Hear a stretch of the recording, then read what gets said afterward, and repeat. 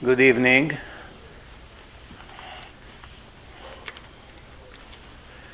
Bezrat Hashem, this will be for the Hatzlacha of Miriam Bat Avraham Salomon. And this lecture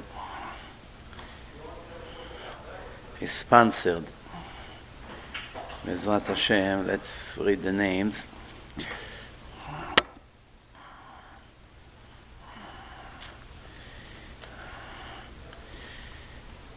It's Leilui Nishmat Yochevet Dede Claudine Bat Hasiba Shirli, and for May Chaya Sorol Bat Yitzchak's Leilui Neshama. Bezrat Hashem.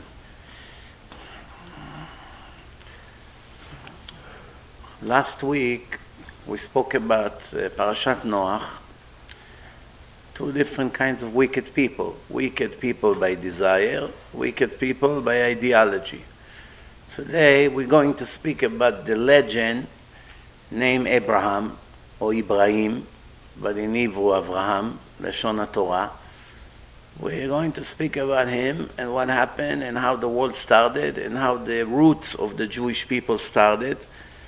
And the most important thing is, what's the consequences of it? How does it affect us in today's world?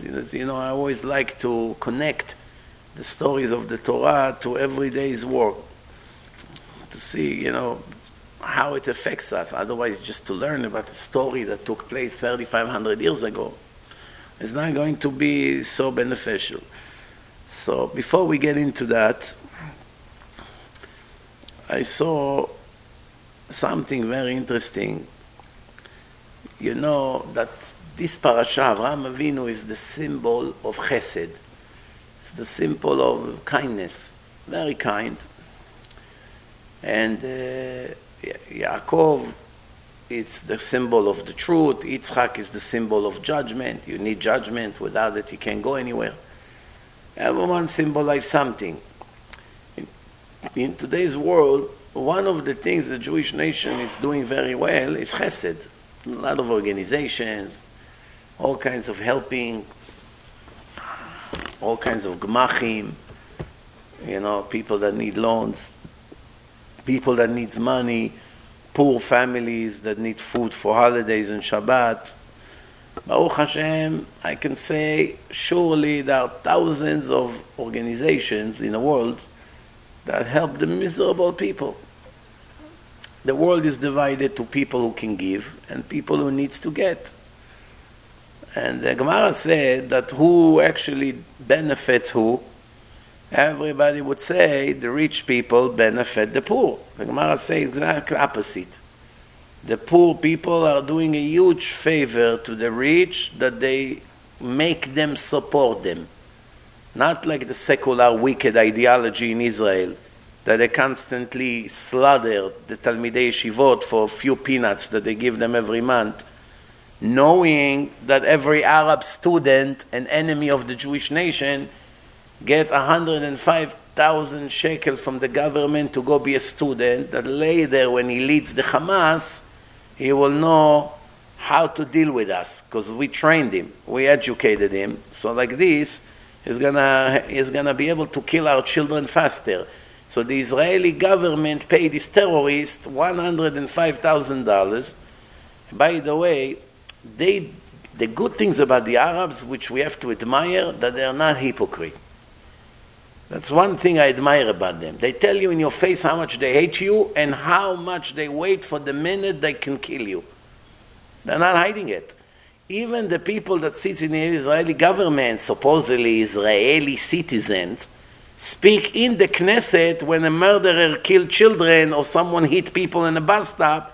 He called them holy. Shahids, holy.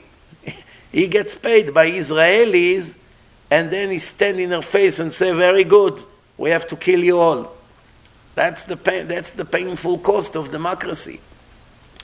I always say democracy needs major adjustments. the people that invented democracy, for sure, without a doubt, simple common sense, none of them ever had in mind to give rights to minority that declare that they want to kill the majority. This is to defend the weak. But if the weak say, good, defend me, that as soon as I will be able, I will slaughter you. If someone makes such declaration, democracy with human common sense should require not only not to give them rights, to throw them out of the country. They are traitors. You don't want people like this. When you have cancer in a body, what do you have to do? Got to cut it out. If you let the cancer spread, you're dead. That's what happened to Israel. It's too late already. We are dead already. They're already all over us in every city, every hospital, every street, every college, every high school, everywhere you go, that's it. Every taxi driver, you're done. Paris is done, meaning France.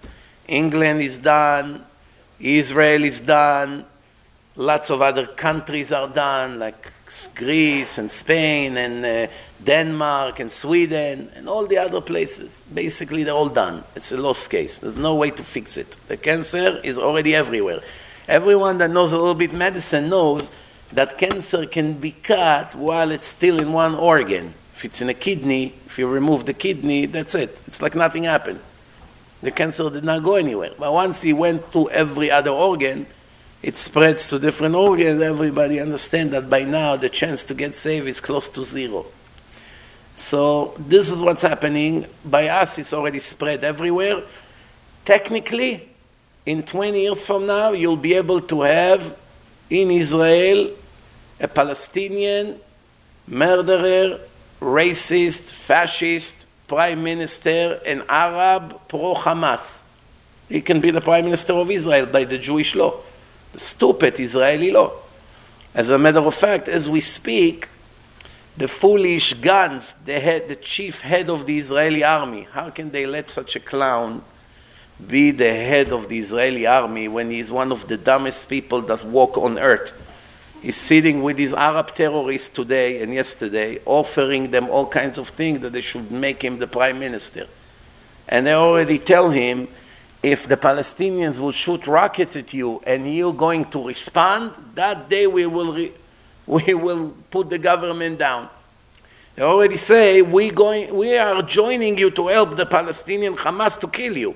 Not because we want to help Israel. We want to help our brothers in Gaza to kill you. How are we going to help them? By us being in the government, every time you want to retaliate, we'll cut your head off. And he said, okay, come, let's meet. That's what's happening right now. This is the former Israeli head of the army. A few years ago, he was still making the decisions what Israel should do. He's sitting now with murderers that declare in the Knesset that they won't rest until they kill all Jews in Israel. This is his partners to the government. That's what they want to do. So, what you see, this is what's going on here. Without Torah, people can be dumber than a shoe. Dumber than a shoe. When you don't have Torah, it doesn't matter how many college degrees you have. Obama also is a graduate of Harvard. No, how did it help us? Destroy the world. Destroyed America. Put Iran back in a place that they destroyed the whole world. One thing we have to admit, one thing we know, the Iranians are not stupid. They're smarter than the whole world. Smarter than America, smarter than Israel, smarter than everyone.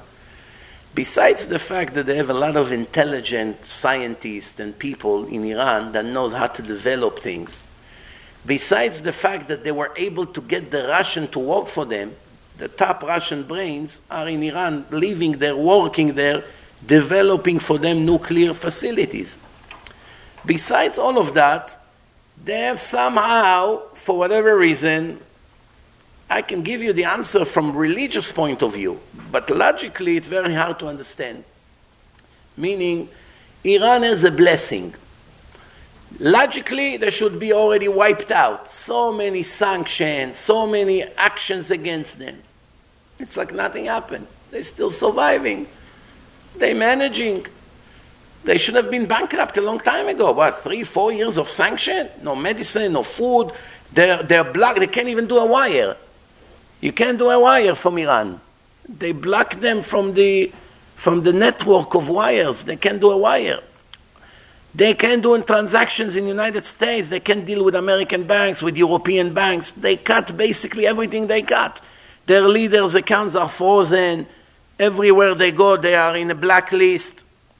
And somehow, they manage to bribe everyone they want and to go on with business as usual. The Iraqi launder money for them, other places, China, all this, they find what to do. They're very clever. Any other country in their situation, people would kill each other on the street. Over there, the citizens suffer, but business as usual. The government continue in full force to the nuclear bomb. On top of everything, yesterday they found a new source of gas, oil, 53 billion barrels of oil it will produce. Trillions of dollars. They found the treasure yesterday. It will add 35% to the amount of export of oil that they have. Do you know what it means? Trillions of dollars income to these Nazis. That connects very well to a midrash that we have in the Torah, that the destruction of the world will start from Persia. Persia against Saudi Arabia. This was written 2,000 years ago. Persia against Arabia. And you see today, if you ask anyone in the world which country are more likely to go into a war than any other country, everyone will know that it's Iran and Saudis. But it's not only Saudis. Arabia means Kuwait and Bahrain, where all the money is. So we are very, very, very close to the end. Very close. Remember what's going to be the key to get saved. What's the key? Torah and Gmilut Chasadim. You learn a lot of Torah, you'll be a Talmid Chacham, your Torah will be the center of your life, everything else is secondary. You don't care about anything else, just Torah, Torah. You push your children also to Torah. When Mashiach comes, it will save you. Even if you're not such a perfect human being. It will save you. The power of the Torah, the protection of the Torah. The Gemara says, Torah magna umatzla.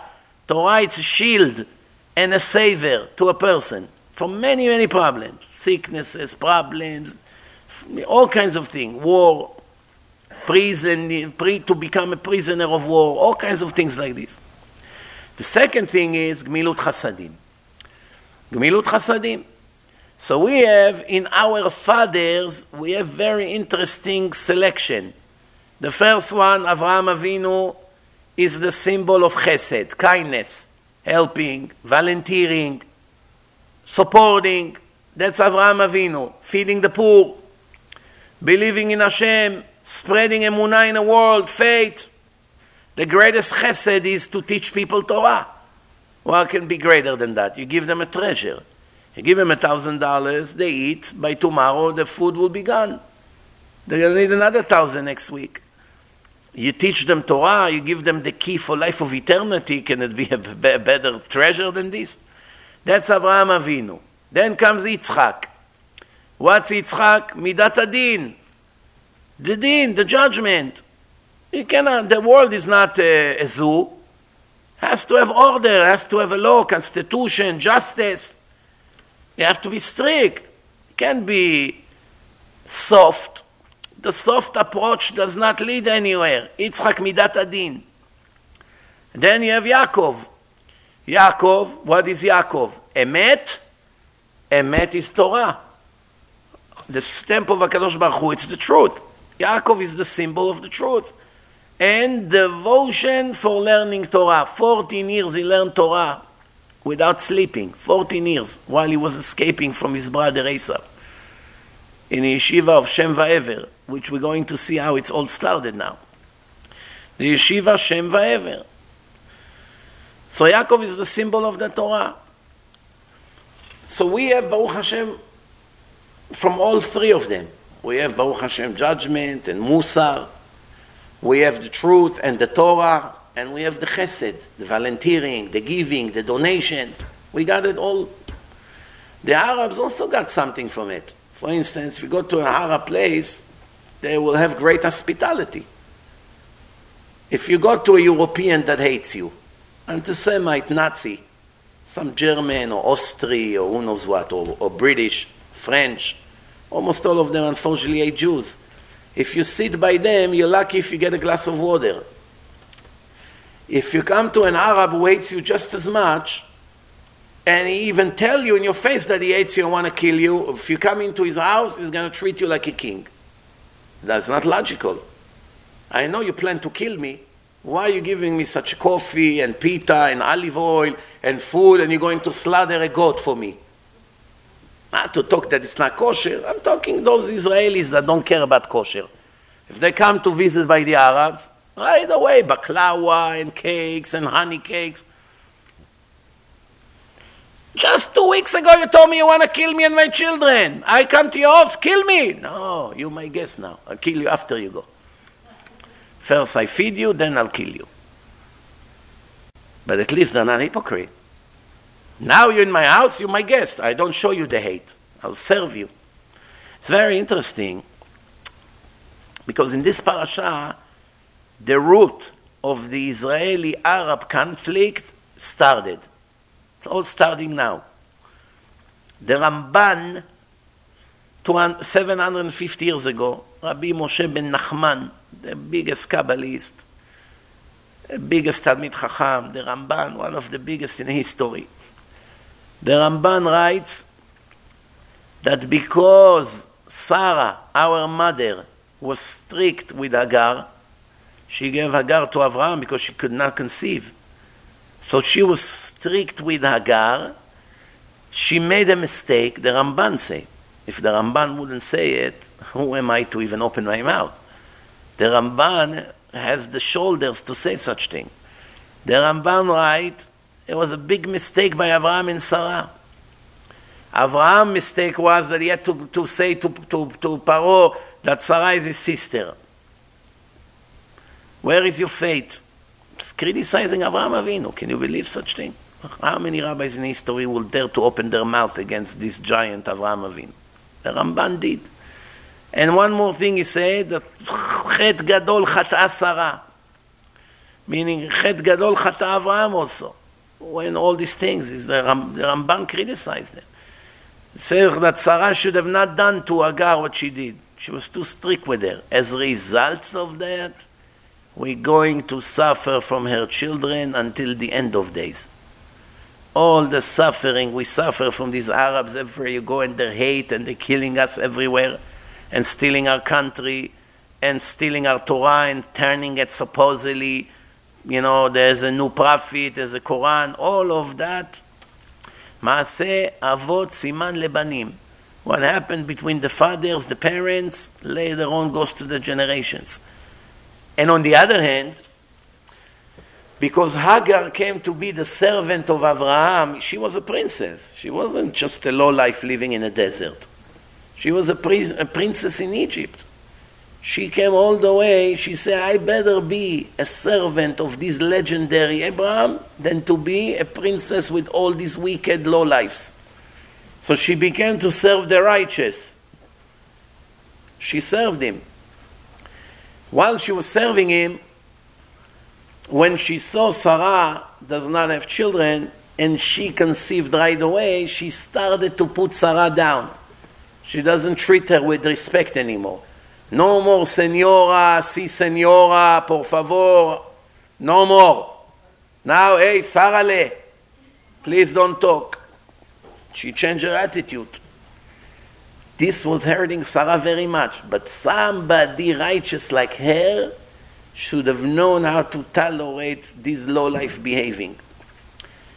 But since she didn't, how many years we suffer? 3,500 years, all over the world. And it's very interesting. No matter where the Jews ran to, few months later, an Arab community next to them. They went to Canada, Toronto, Thornhill. Few years later, they all come there. They went to Monsey. Few years later, all around, Spring Valley, everywhere you go, halal meat, halal. It's very interesting. The Jews came to Brooklyn, they came to Brooklyn. They went to hide somewhere in Australia, they went over there. The question is why? Why whenever the Jews go, right away you have an Arab community next to it? Everywhere you go. Why is it? There is two ways to explain it. The spiritual way or the physical way. Which one I should start with? The spiritual way, it's more important. The spiritual way, Hashem already told us that this Ishmael, why his name is Ishmael?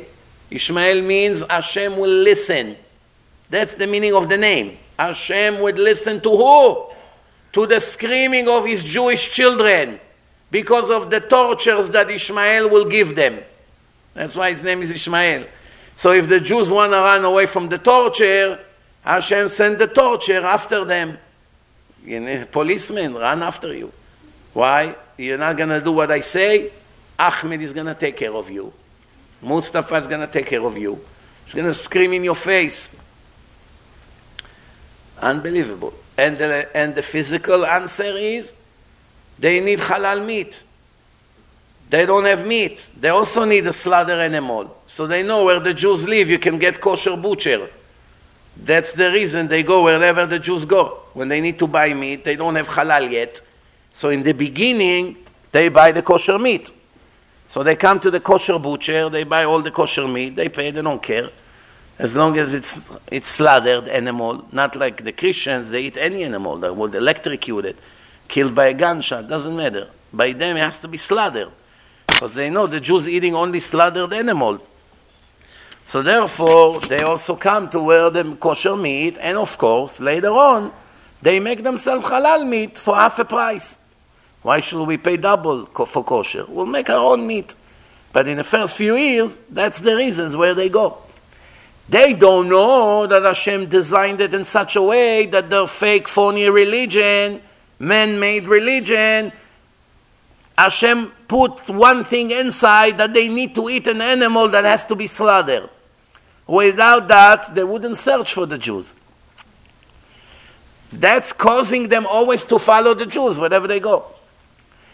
And one more thing, you would search in the entire history, all over the world, where you have Muslims live, Arabs all over the world, in the entire Middle East and in any other country. There are many Jews that are wealthy and there are many Arabs that are wealthy. There's plenty of Arabs that have billions. But you will never, ever, ever find in a house of an Arab a Jewish servant. Never. 3,500 years from the time of Avraham Avinu. The other way around, everywhere you go. Every wealthy Jew in the Middle East that lived throughout history had few Arab servants, male and female, all over. Morocco, Algiers, Libya, Iran, Syria, everywhere you go. You came to that, it's called in Arabic Khadame. You go to the Syrian community in Brooklyn. Ask them, when you were in Syria, your grandparents, what did they have? All had servants. What happened? Maybe sometimes the Jews that don't have parnasah, and there's an Arab who needs somebody to work in his house, to clean, to serve. There's no such thing. Mishamayim Hashem doesn't let it happen. Why? Their mother was the servant of Sarah. The children of Agar will be the servant of the children of Sarah and Avraham. Always, what declared in the Torah in Parashat Lech Lecha will remain until the end of days. Not only that, if I would come and say to you, which two countries hate each other in the world? Give me an example of two countries that hate each other. Let's say Korea and South Korea and North Korea, even though it's one country, but it's two enemies. If I come and say to you, that the North Koreans will all be the servant of the South Koreans and they will build the entire South Korea for them. You would laugh. Somebody, normal? They can't stand next to each other more than 2 minutes. They want to kill each other. They develop nuclear that one day maybe they wipe them out. They hate each other more than anything. Look what's going on. The Arabs never hide their intention. At the same time, when they fight us and kill us on a daily basis, they build the entire state of Israel for us. Every building in Israel, with no exception to the rule, every house, every building, every hospital, every government building or institution was all built 100% by Arabs. Now, in the last few years, maybe 10, 15 years, they also bring Chinese workers. Because sometimes they don't let the Arabs in. So they have to bring Chinese people, Thailandi, Chinese. When the Thailandi people came 15 years ago for the first time, in 1 month, all the dogs in Israel disappeared. Everybody will say, "Whoa, my dog disappeared. Did you see him?" "No, I didn't see him." "When did you see him last?" 2 hours ago. He was just here. 2 days later, the neighbor came. "My dog also disappeared." What happened? The Thailandi saw dogs, free meal. They took them, killed them, and ate them. They eat dogs. Huh? Now you think, since they ate so many dogs and cats, that Israel will be free of dogs and cats. There's not one block in Israel that you won't find people walking with dogs. I went to Rehovot. I walk in the street, you cannot believe it. 20 people walk in the street, almost all of them with dogs. Unbelievable what's happening. And all at night you hear from the building, barking, non-stop.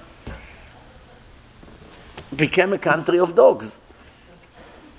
I won't be surprised if there's hundreds of thousands of dogs in Israel, from the amount of dogs you see on the street. Where they got them from? What, they bring them in airplanes, in boats? Where did they get all these dogs from? Hashem Yerachem. So on top of all our problems, now Iran, after Obama got them out of the garbage, somehow Hashem sent them 53 billion barrels of oil. A barrel of oil is $55 right now. 53 billion times 55 is how much? Enough to buy the whole New York, probably. You know what amount of money is this?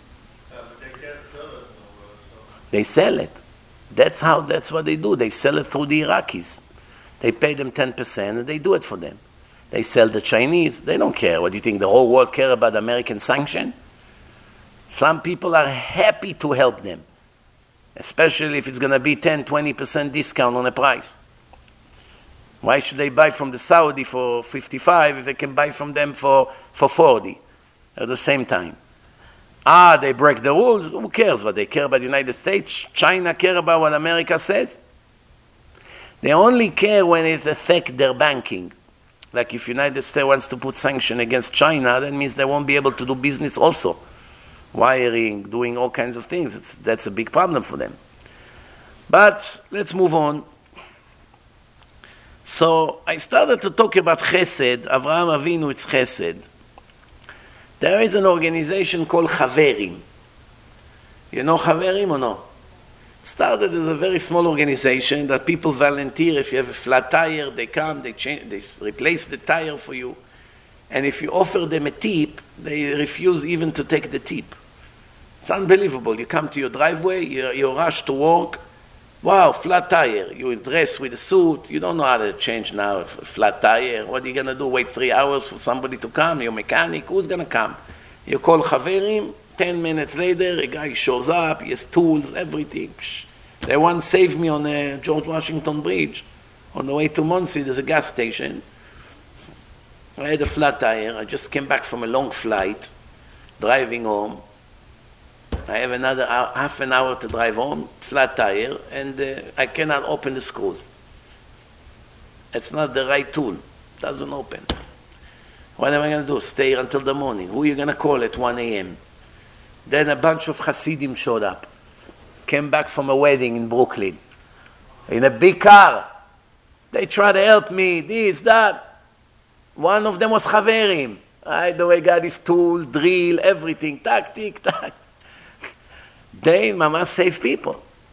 So, a week ago, also something like that, they came to replace a flat tire of a guy. They pushed the car to the side of the road next to a fire hydrant. As they're replacing the tire, they got a ticket. Can you believe such fools? Some policeman came, standing, giving tickets, gives them a ticket. So the ticket was $115. Is this a good thing that happened, or very angry? It's boiled the blood when you hear such thing. We came to volunteer to help this guy for free. We don't even take tip. You give us a ticket for $150 because he's blocking the road. We moved him to the side. Instead of saying thank you for your service, you're giving us a ticket. So, of course, they're going to plead not guilty. And, of course, the liberal judge would let it go. We already know how it's going to end. But that's the best thing that happened to them since they became an organization. They got free publicity on television all over New York. It's all over. It's running in WhatsApp, this, on people's Facebook pages. This article that they made about them. They actually reported it on the news, and it was the biggest Kiddush Hashem. The biggest Kiddush Hashem you can do for $115. Unbelievable. Think about it.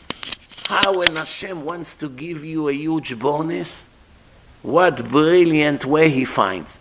Any other way, if they wanted to get the publicity they got, would cost them $1 million at least in advertisement. To publish in Facebook pages, to pay a newspaper, to put a commercial. You know how much it would cost them? They got a free 5 minutes article on newspaper interviewing all these Hasidim, the old people of New York. 20 million people see these Hasidim changing tires for free. They come, they refuse to take a tip. Think about it.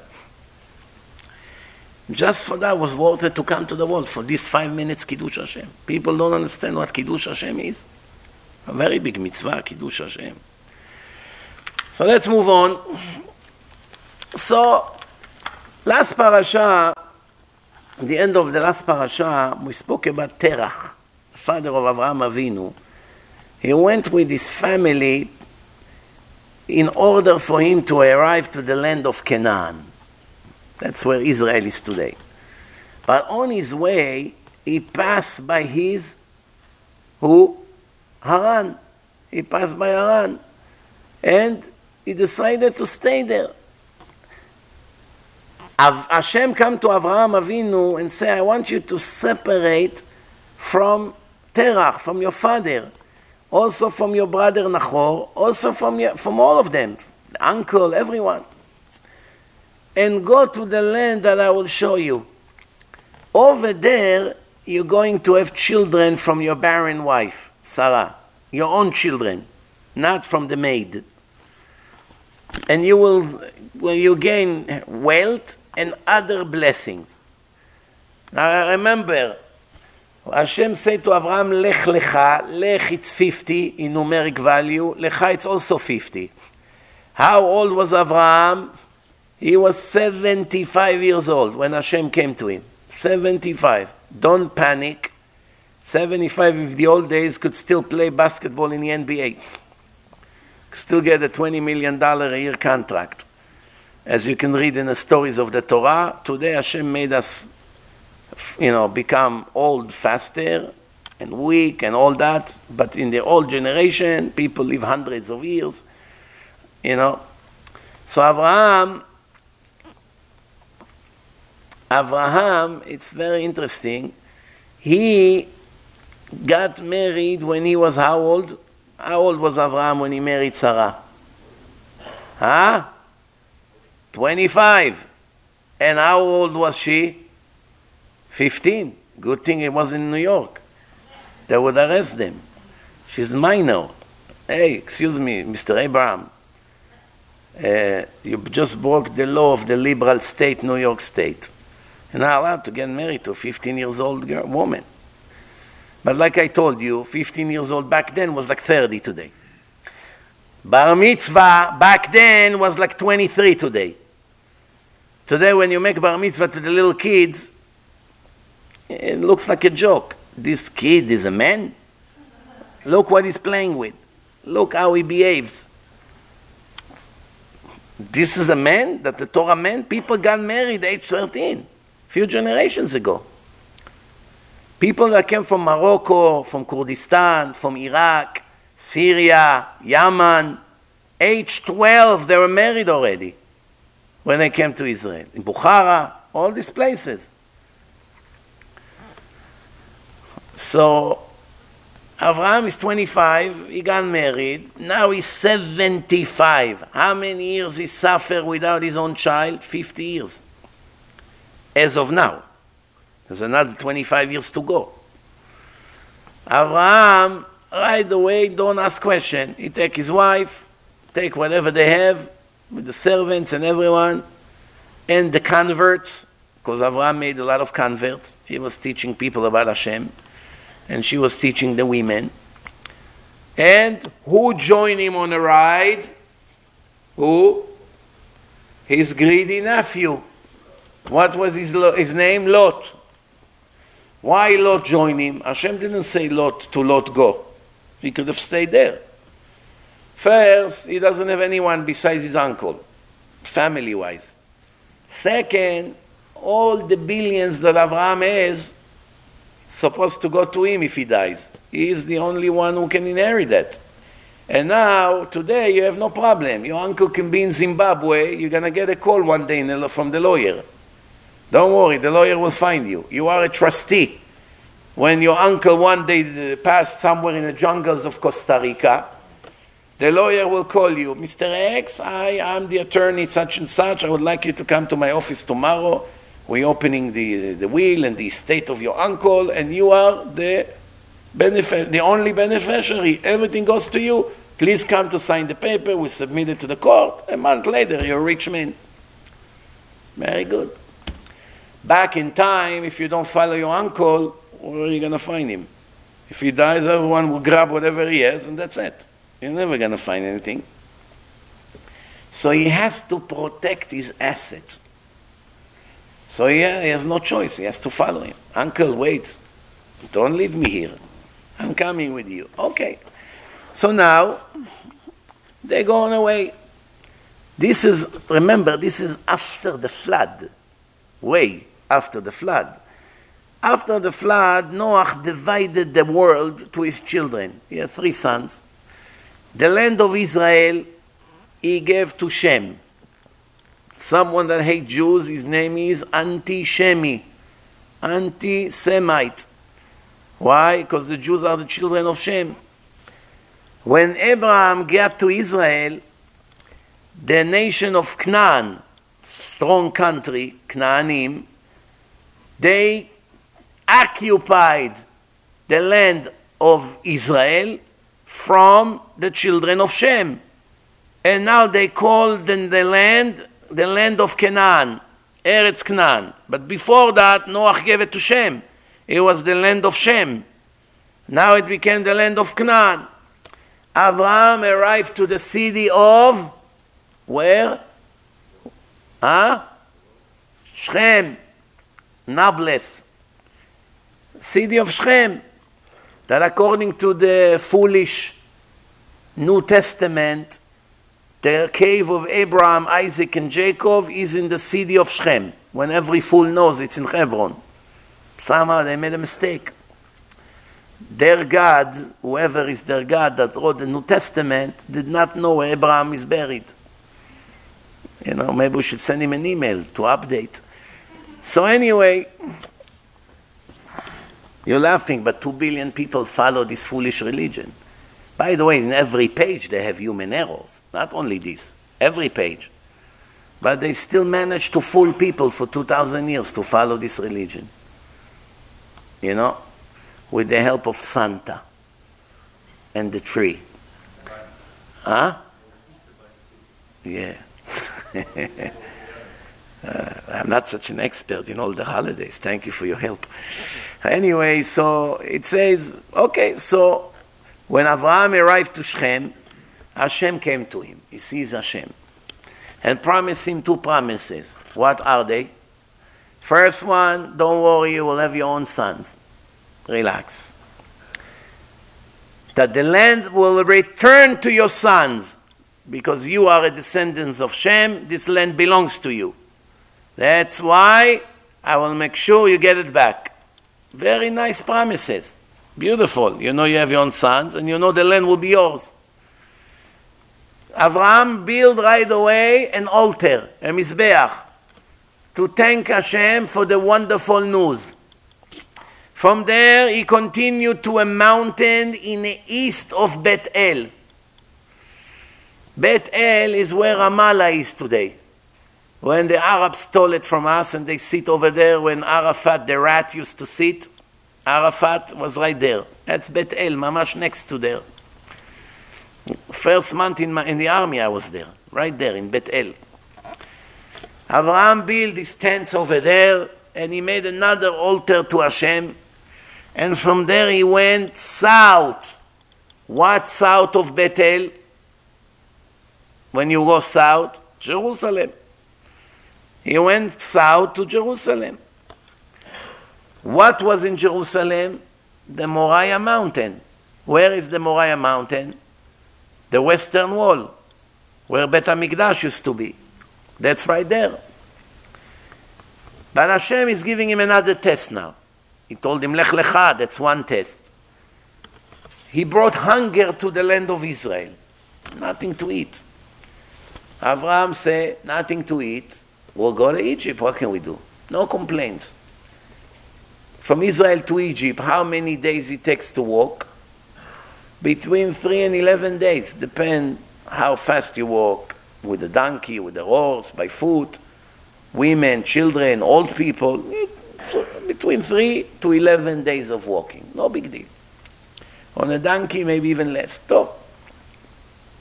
He comes to Egypt. He said to Sarai, the Egyptians are ugly people. Everyone over here is ugly. They were ugly. If they see you, such a pretty woman, one of the prettiest 4 women in history, imagine this. Imagine this. We see today all kinds of beauty in the world that Hashem made. We wonder, how did Hashem make such beauty? All this beauty that you see today in the world, compared to Sarah, it's like comparing a person to a monkey. Take the most pretty woman in the world and put her next to a monkey, right, from the jungle, and you say, you see, they're equally pretty. People will say, get out of here, you're not normal. You're comparing this to this. That's like comparing the most beautiful woman in the world today to Sarah. That's the same ratio. That's how pretty she was. One of the 4 prettiest women in history. Think about it. And the most modest woman perhaps in history. Not perhaps, for sure. The symbol of modesty, it's her, Sarah Imenu, and Rivka, and Rachel. So, if the Egyptians will see my wife, what do you think will happen to me? An hour later, they'll cut me to pieces, and they'll take you. They won't let me keep a wife like this when they see you over there. They'll kill me right away. Please say you are my sister. Well, I don't get it.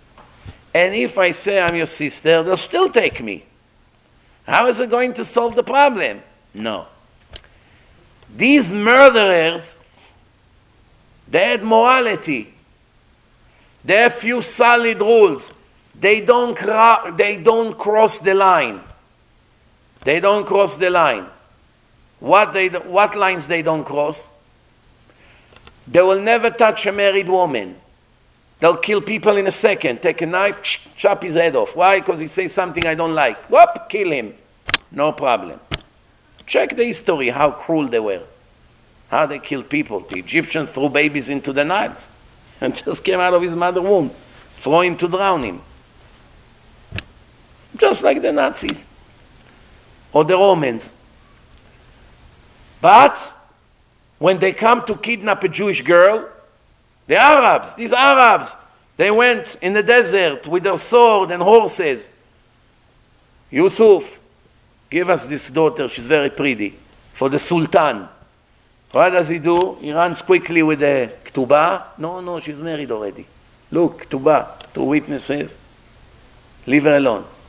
That's why they used to marry their children in a very young age. Fake. When she becomes 12, they will ask her, would you like him? No, I don't like him. It's all canceled.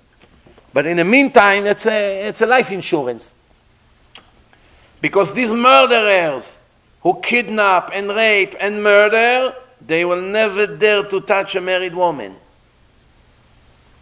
That's how it was. So Abraham knows, if they'll know Sarah is my wife, they won't touch her. The only way they can touch her is first to kill me, and they'll kill me in a second, because they have no problem killing. So they'll kill me, they take her, and that's it. If I say she's my sister, they can't really do anything. Why they can't do anything? Because I will say, you need to ask permission from her father, and her father is in Israel. It's far away. So you cannot touch a girl, a woman, unless you get permission from her father. You have to give him money, nedunya, all these things.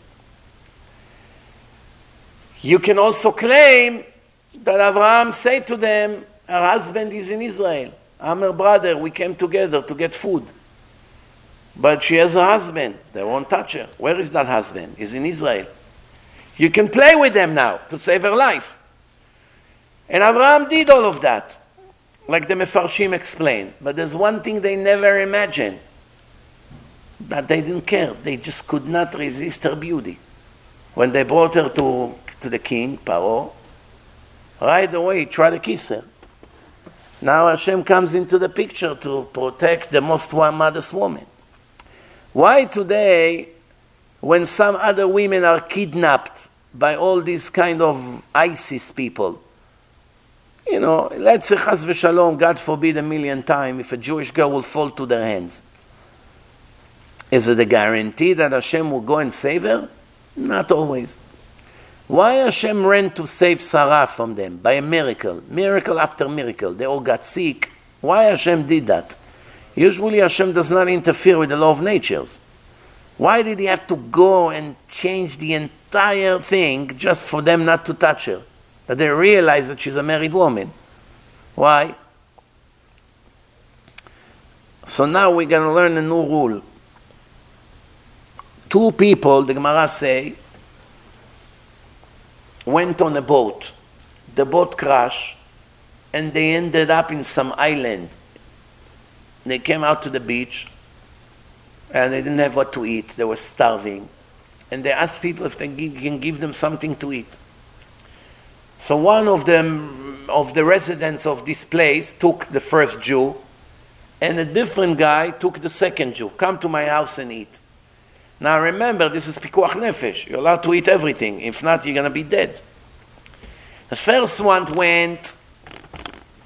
He gave him all kinds of food. He said to himself, oh my God, I'm eating pork. Who knows what I'm eating here? Non-kosher meat. But what can I do? I'll die if I don't eat.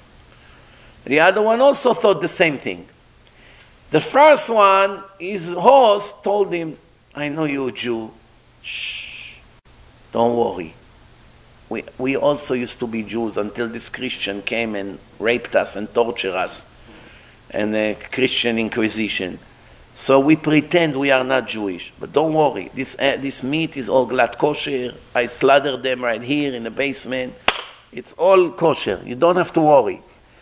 So you pretend that I'm a non-Jew, but the food here is all kosher.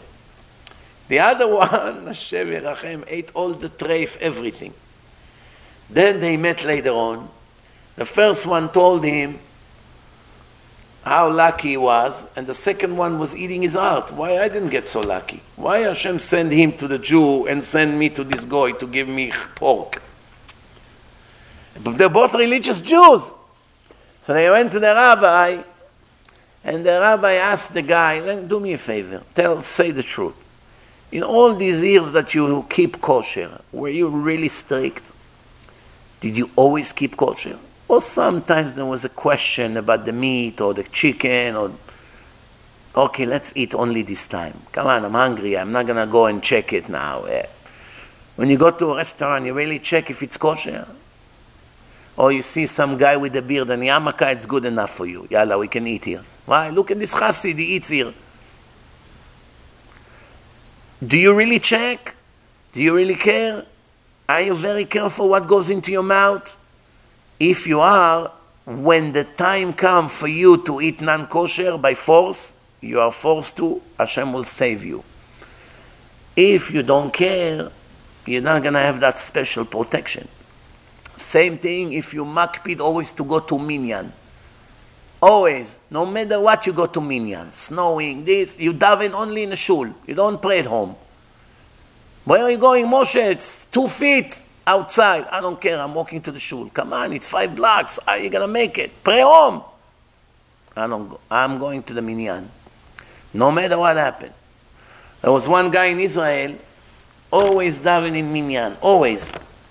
One time he came to the Kotel. There was big snowstorms in Yerushalayim. So a lot of people didn't come to the Kotel. It's hard to come with cars, buses. He was sure he's going to get a minyan. It was the middle of the night.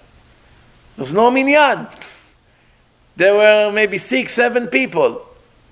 So he called a religious taxi company. 4 times. He ordered a taxi to come. And another taxi, come. And another taxi, come to the Kotel. And another taxi, he waited for them. When they arrived, he said, don't worry. Put the timer on. I'm paying you by the time. It's good for them. But they don't drive in the snow and they make money. And come, be mashlim minyan. We need 4 guys. Come pray with us. We are 6, even if the 4 pray already, they can answer amen. You need 6 people that did not pray to be able to pray. If you don't have 6, which is the majority of the minyan is 10 people, so you need 6 and up. If, for instance, there's not enough people, the rest of the people already prayed. So now you ask, who didn't pray? If only 5 people raise their hand, you can pray, because the other 5 prayed. But if 6 did not pray, you can take 4 people that did pray just to answer amen. That you'll be able to say Kaddish and Barechu. That's the rule. So he got 4 people who already prayed, religious taxi drivers, and he brought them into the place, and they prayed in minyan, and he came to pay them, and none of them wanted money. When you saw such a tzaddik, that's what you're willing to do, not to miss minyan for Arvit in a snowstorm? While Hashem won't understand that you came all the way to the Kotel to pray, and today because of the weather, nobody showed up. There used to be a rabbi, his name was the Radbaz. This was 400 years ago. There was one Ridbaz and one Radbaz. 400 years ago in Tzfat, where the Ari HaKadosh and the Maran Bet Yosef, the Shulchan Aruch was written there, in Tzfat, all the way in the north of Israel. One time there was a snowstorm, and it was Tfilat Mincha. It was the rabbi of a shul. So he came to the shul in a very massive snowstorm in Tzfat. It's one of the only places in Israel that it snows in the winter. All the way in the mountains in the north. So when people started to show up to the shul, they saw the rabbi standing and crying.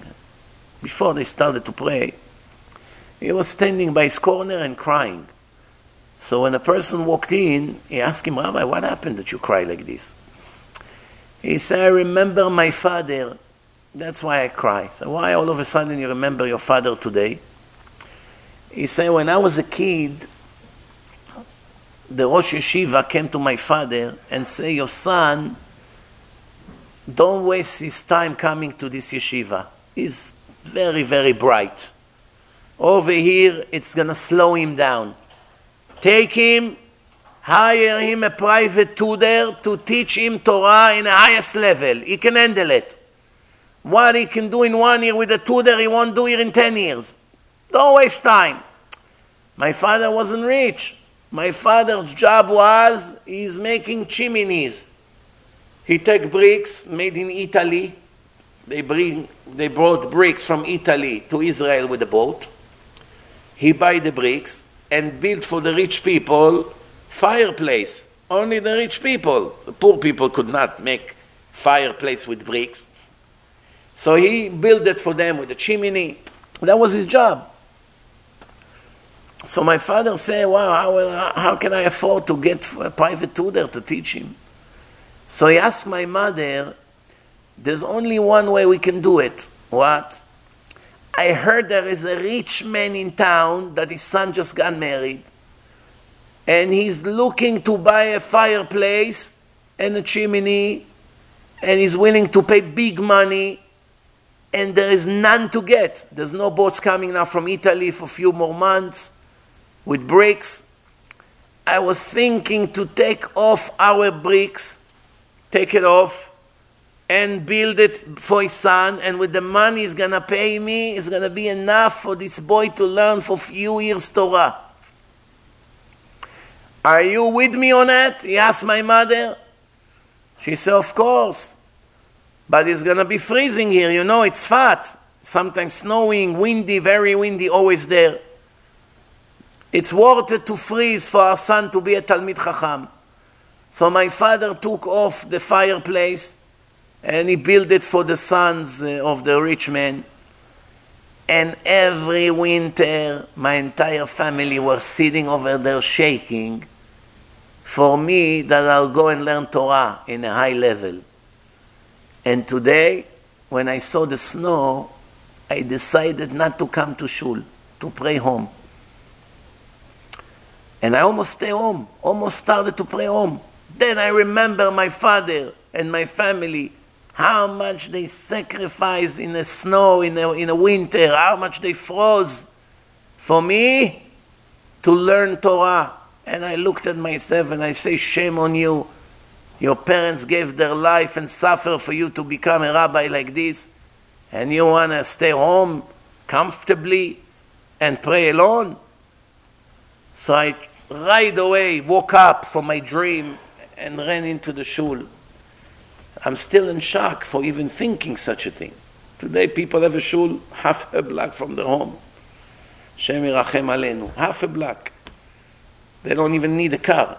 Just come out, cross the street, they're in a shul. They pray home. They miss the minyan, miss the Baruch Hu, miss the Kaddish, miss everything. The Kedusha. Plus, people have to know that when you pray alone, most likely you have sins. Most likely, people have sins. The more sins you have, the less chance that your prayer will be accepted. So if you're not such an honest man, your hands full of stolen money, and you're offending people, and you're murdering people, and you have big mouth, and you this and you that, and you're a horrible husband, and you're a bad father, and so many other sins you do, and now you stand in front of Hashem in your bedroom, why will Hashem listen to you? Your mouth cares, lie, steal from people, cheat customer, offend your wife, offend your children. So what? The Satan right away, objection. How do you let this filthy person even talk to you? Forget about asking all kinds of requests. How does he dare to open his filthy mouth to even talk to you? The Satan, what do you think? The Satan is a prosecutor.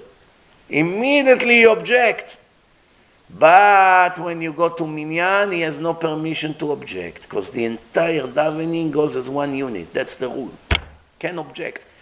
I once saw a beautiful example for this from life. You know, I like to pay attention to every little thing and to see where is the source for it in the Torah.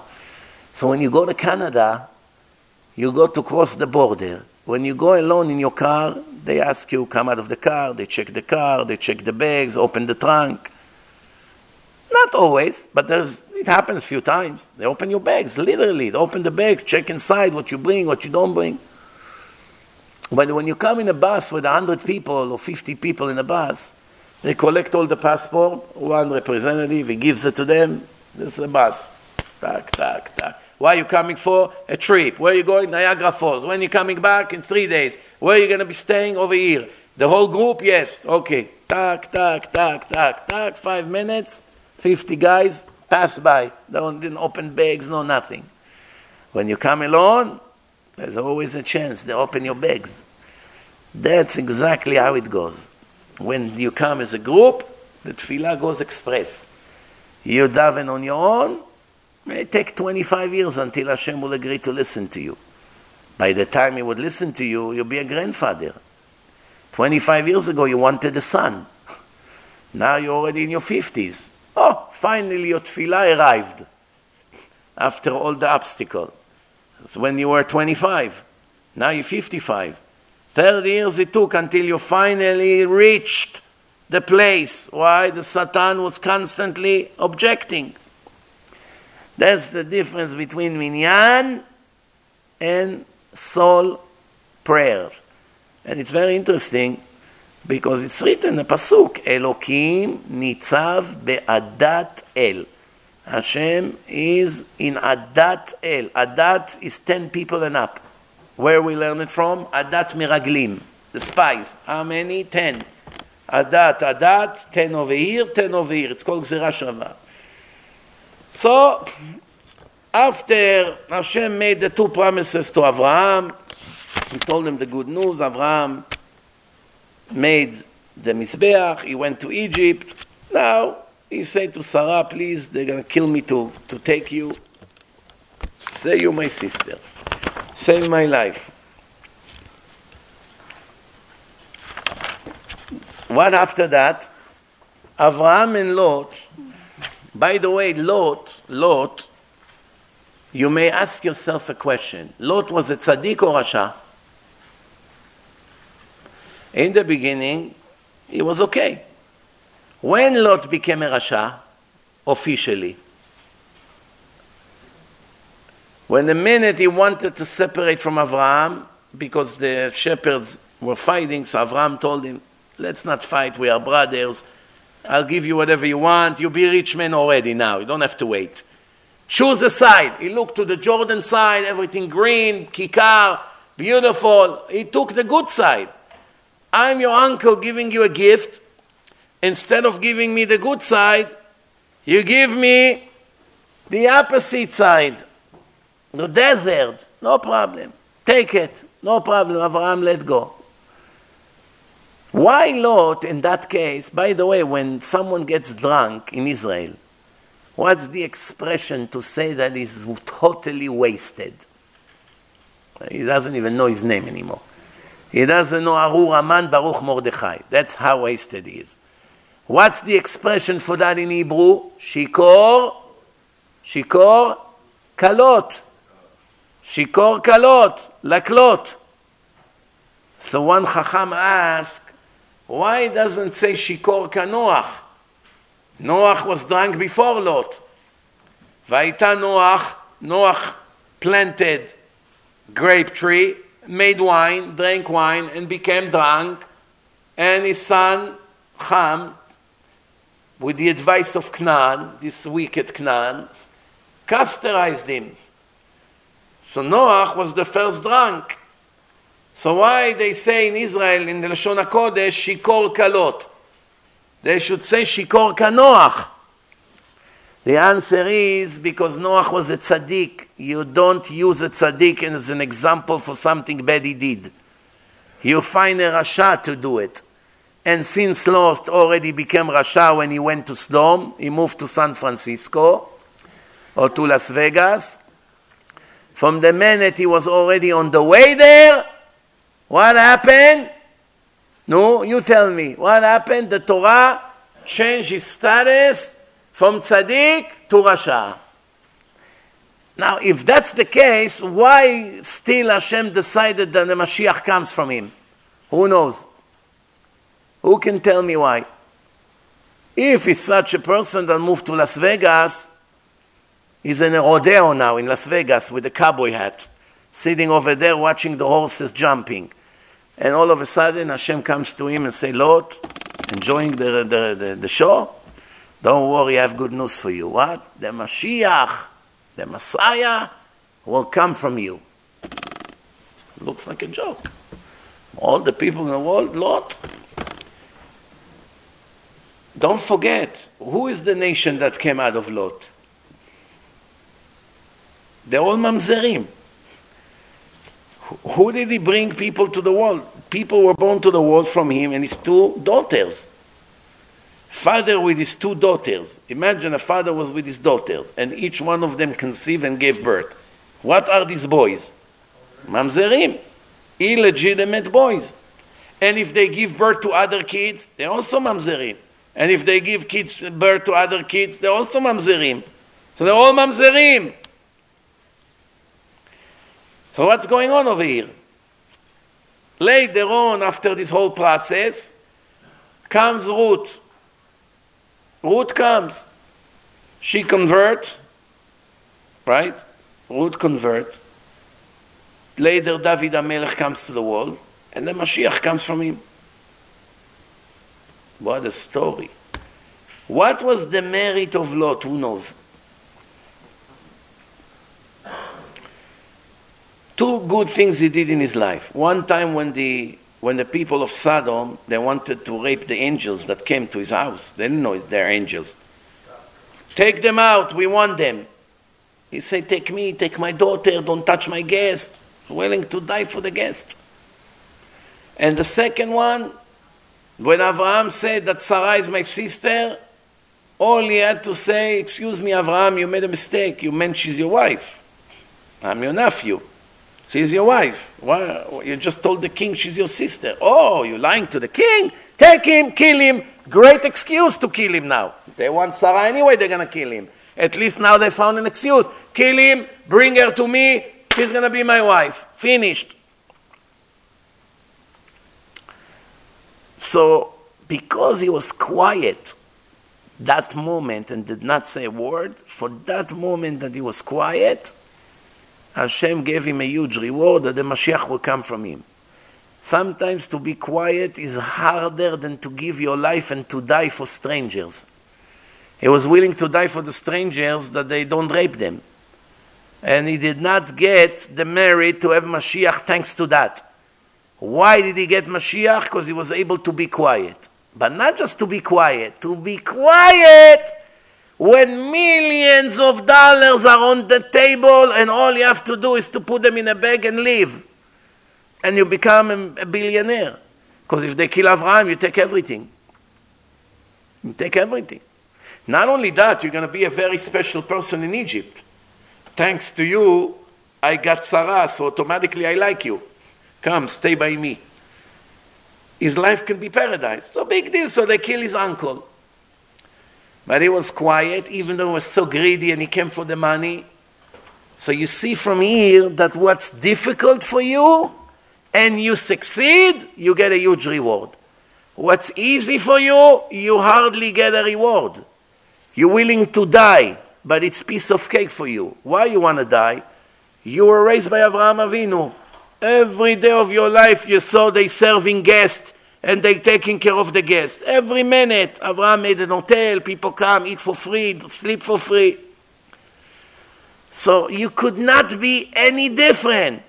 Can you come say to a Bukharian, I'm going to come to your house, but please make sure not to serve anything?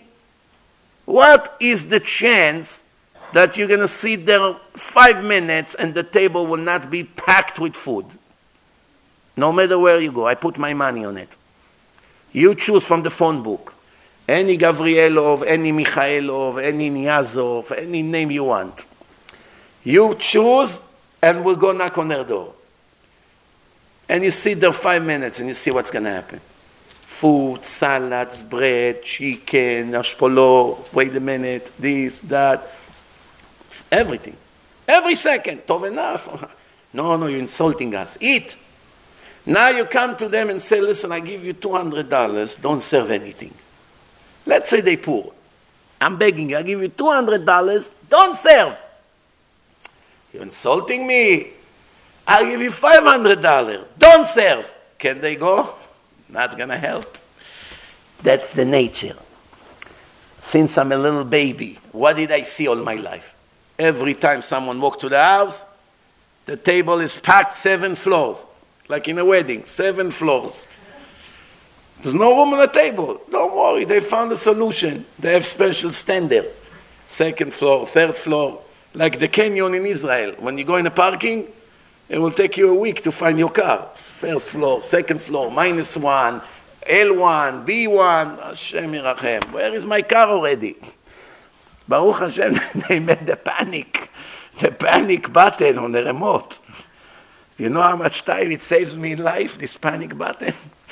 You can't find the car. I press on it, oh, the car is all the way there. If no panic in this floor, let's go one more flight up. So what's already you are a robot. You are programmed to have hospitality. You get barely a reward for it. You get a reward, but not a big one, because that's your nature.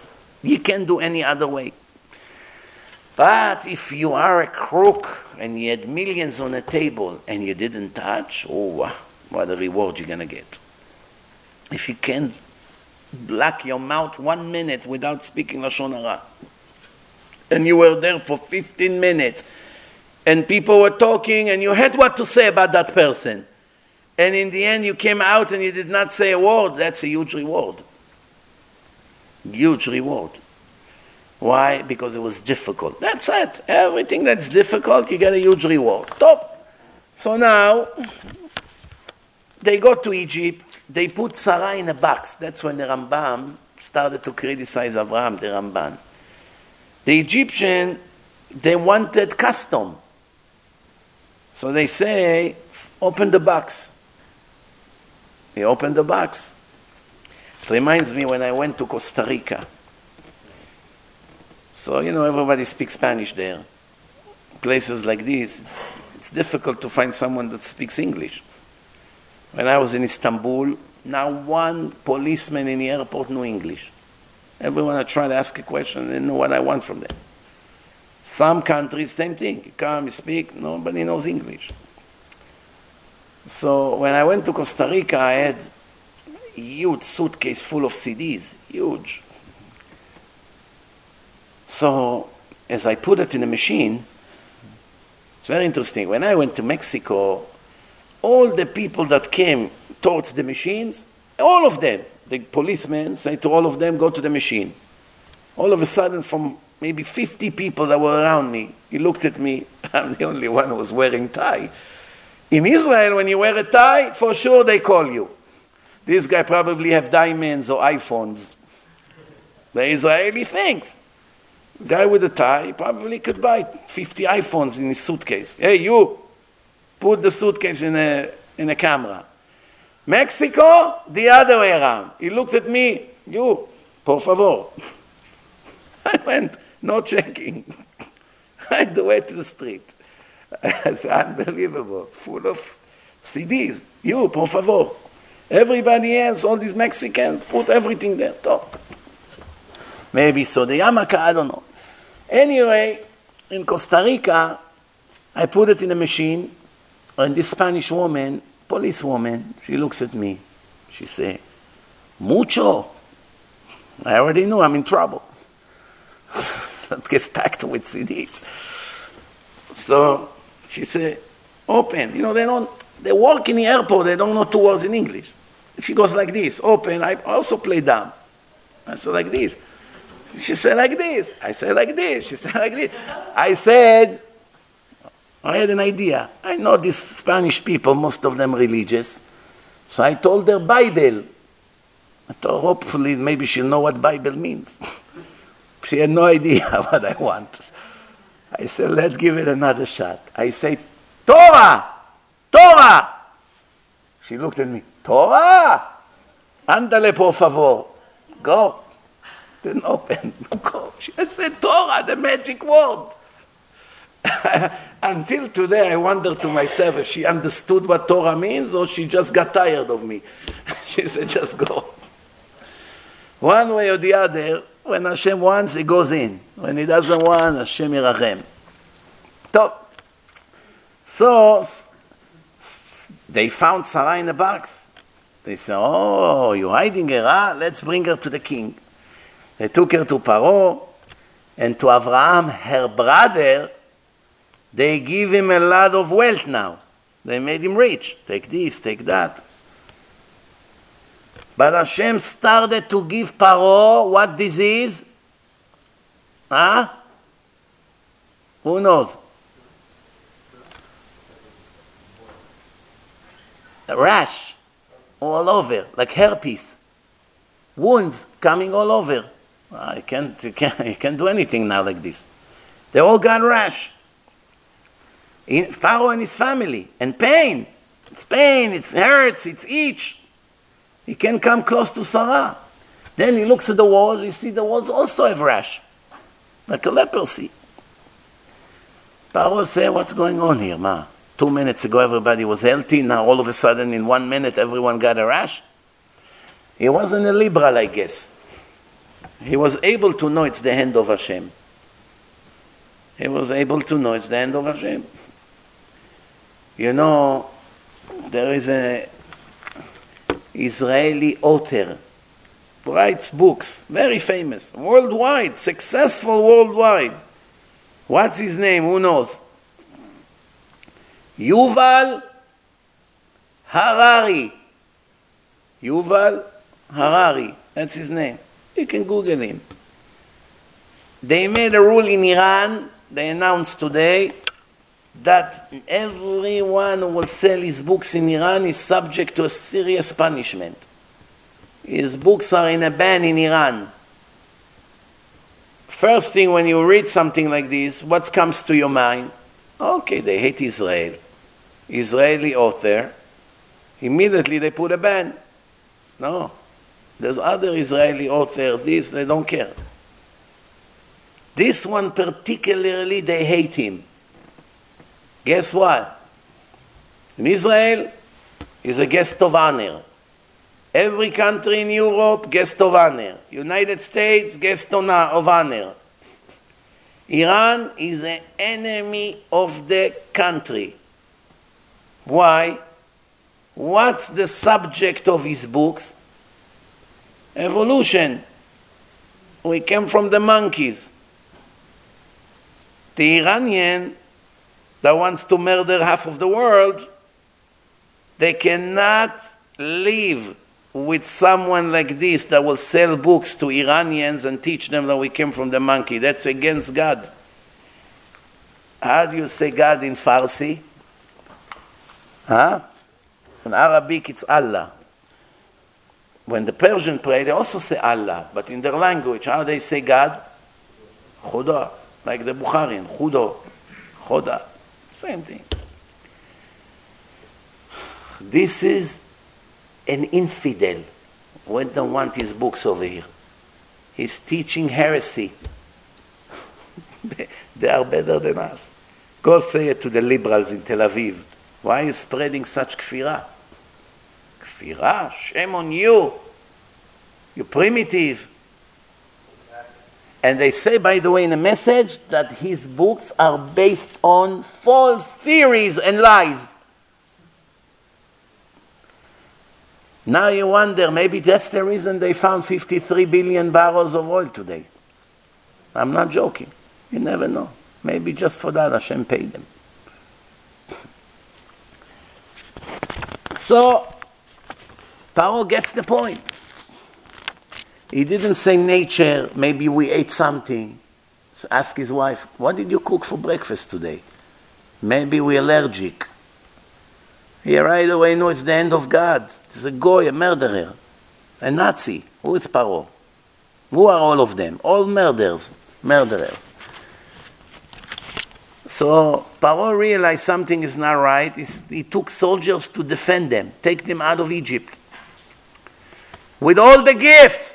He didn't ask for the gifts back. Some people would say, excuse me, you fooled us. Give us back the gifts. I gave you gold, diamonds, this, that. At least leave everything here and get out of here. No. Who walked with Abraham? Who joined the ride? Lot was with him all alone. Hagar. That's how Hagar got into the picture. So I have a question. So basically, this miracle cost us until today endless amount of suffering. If this miracle did not have to happen, this rush everywhere, they would never know Avraham and his wife are holy people, that God makes clear miracles for them on the spot to save them. Therefore, they wouldn't care about them, and Hagar wouldn't join them. And Avraham would not make Hagar pregnant, and Ishmael, the wild beast, would never be born. And you wouldn't have Arabs in the world, and a flight from here to China will be $18.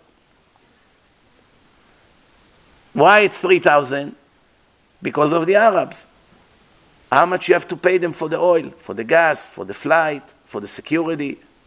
It's all them. Everything that you pay and suffer and going online and security and all this and the machines and spending billions on security and spies and detectives and all this, it costs fortune. That's why you pay tons of money. In Venezuela, gas for free, cheaper than water. For free! $1 a year you pay. I had guests from Venezuela this Shabbat in my house.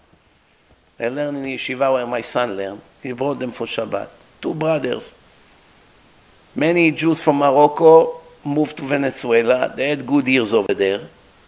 Baruch Hashem. The Jews everywhere they go, they become the highlight of the place. Nothing is new here.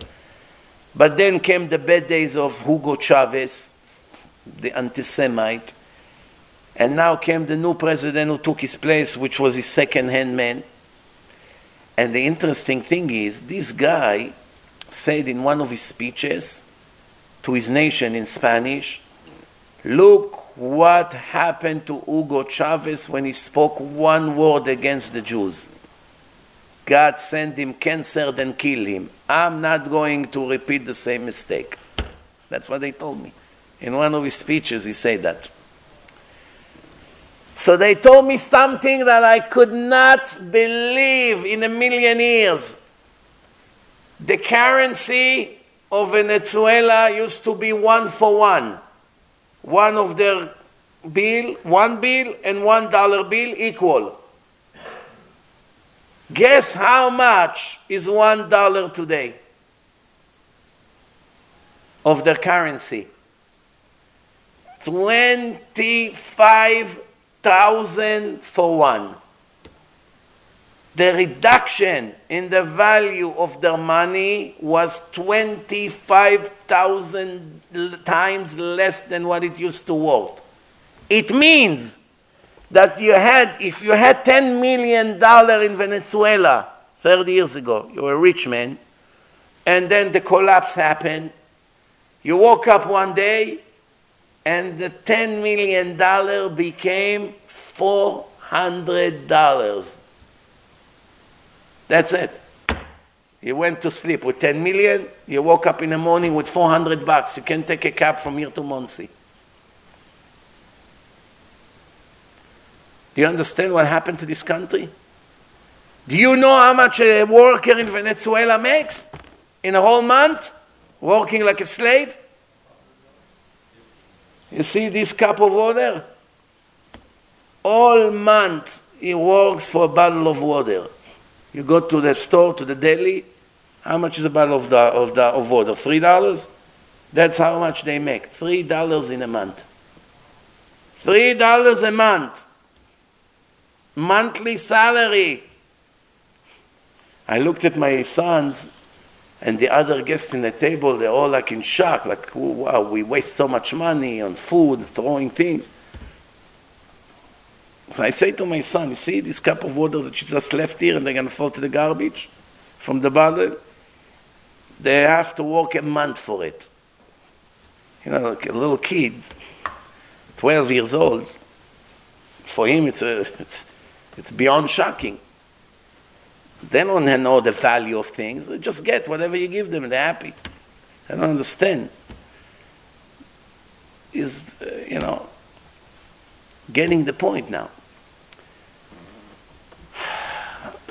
So now, apartments are still expensive.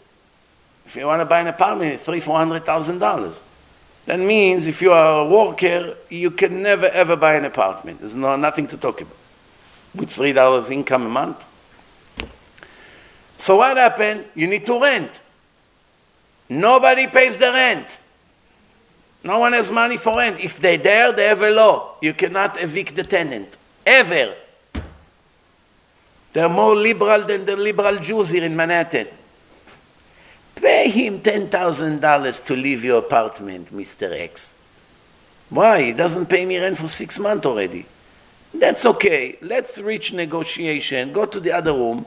Reach an agreement. Okay, listen, Mr. Williams, how much you want me to pay you to leave the apartment? You owe me for this, you owe me for that. Well, you don't pay me rent already, you owe me $30,000. You want me to get out? I need a week and I need you to give me $10,000 more. Blackmail under the authorities of the liberal Constitution of New York State. They care about justice. The Torah says don't have mercy on the poor. In a judgment, you must judge fairly. Rich, poor, doesn't matter. What's the right judgment? Now, after you threw the poor out of his apartment, make sure you have organization to help people like this. That's the mercy. But you cannot force a rich person to sponsor someone he doesn't know. It doesn't work that way. He's stealing from the rich. What is Robin Hood under the Constitution of New York State? New York Robin Hood State. If they read to their children the story of Robin Hood, they ask their children, do you think Robin Hood was a good person or a bad person? So the kids would say, great guy. He took care of the poor. So the parents, the professor from Harvard, would say, no, my son, you are wrong. That's not the right thing to steal from rich people and give it to the poor. So why you all do it in Manhattan with rent control and other walls that you pass all the time? Why you do the same thing? No, that's the law of, it's a different story. That's really the baloney we live in. Socialism. Courtesy of Bernie Sanders, who wants to give free college to all Americans, when the country owes $21 trillion, $22 trillion.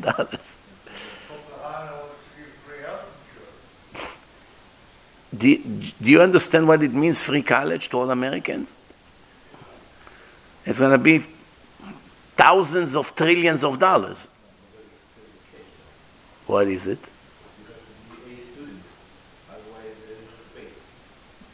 You have to be a student, meaning a good student? In America, it's not so hard to be a student. Let's put it that way. When they don't know 6 times 7, students 22 years old, they don't know 6 times 7. Ask an average American. It's called Luach HaKefel. 8 times 9. Wait, where's my calculator? They can't do it. So let's put it that way. It's not so hard. We're not talking China here or Russia. I can't say Israel anymore. Israel used to be very good. 30 years ago, one of the top 6 in the world. Today, it's machines, robot. Same thing in America. All calculators, everything. It's different life, different generation. But in some countries, still need to be smart to be a good student. I always give this example. If Hussein Obama was a lawyer in Harvard, everybody can. You understand? When you come to see his decisions in life, what he did as a president for 8 years, and the rules he passed, and some of the things he supported, you ask yourself, what kind of a person with a brain would make a bathroom for male and female, and people who change their identity, all kinds of, and the country and the army of United States will pay for the surgery because Chris wants to be Christine. So we're gonna pay the doctors $500,000 for the surgery, courtesy of the United States Army. And then this Christina, that used to be Chris, wants to join the SEALs, the commando, against Bin Laden with the healing, with the high heels like this, and the surgery. Where are you, Bin Laden? What are you doing here? I'm in a commando. Obama said everyone can be. Same thing in Israel. Now they have a battle if women can be in charge of tanks. Tanks in a battle. Bomb, these. Women, classy, gentle. Hashem gave them to the world for so many good causes. They want to turn them into men. F-16 pilot. She flies in Iraq. Okay, drop the bomb. I'm sorry, there are children over there. They're all terrorists. What do you mean children? I'm not doing it. They wanted her to be a pilot. Don't think the Israeli pilots are any better. They also have opinions. They're all liberal lefties almost, besides the religious one. The rest are all from the kibbutzim, from these places. So they get angry. If you send them on a mission to protect the country, they get angry. They have observations. They have what to say. When they retire, they write books. You see how lefty they are, and you wonder to yourself how these people who hate their own country and love the enemies, how we are in their hands. They're supposed to defend us. What would happen if tomorrow there's going to be a nuclear war and you're going to ask this kibbutznik that vote for the Arabs in a government, go and bomb Iran? What do you think he's going to do? He's going to dump the bombs in the middle of the ocean. He's not going to do it. Can't rely on them. You think here in America you can rely on the Arabs that get the job? Today they published many American Arabs who work in sensitive jobs were spies for Saudi Arabia for bribe.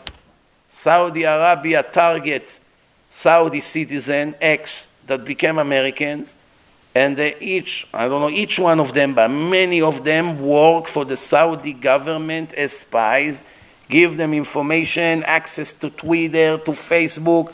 They spy on Saudi citizens who are against their regime. They check their Facebook, they check their private pages, they check what they put inside, and they go and murder them. Assassination. Why? You speak against the government. It's dictatorship. Just like they killed the other one. What was his name? They killed somebody, the whole world was shocking. In Turkey, they killed one of the people, some Arab. That's what's happening. Same thing Iran is doing. What do you think? They follow and spy on Persian citizens that are against Iran, that speak for democracy, that speaks against the Ayatollahs. They find them in different places. All of a sudden, this one had an accident, this one drowned. That's what they do. Today, they publish the article. Saudi Arabia, they have money. There's no problem. They find you have access, you're some vice president in Facebook. You have access to millions of people's account and their password. Give us the file, we'll pay you $5 million. How much is going to make in Facebook in the next 20 years? Working like a dog.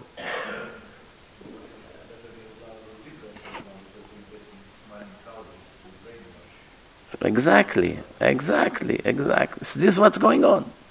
Everything is tov vavo. Time is running out. Let's at least finish this concept here. So Hagar is joining him. And, you know, how long Avraham was all together in Egypt? Who knows? This whole story, how long did it take? 1 day, 1 week, 1 month, 3 months, a year? How long?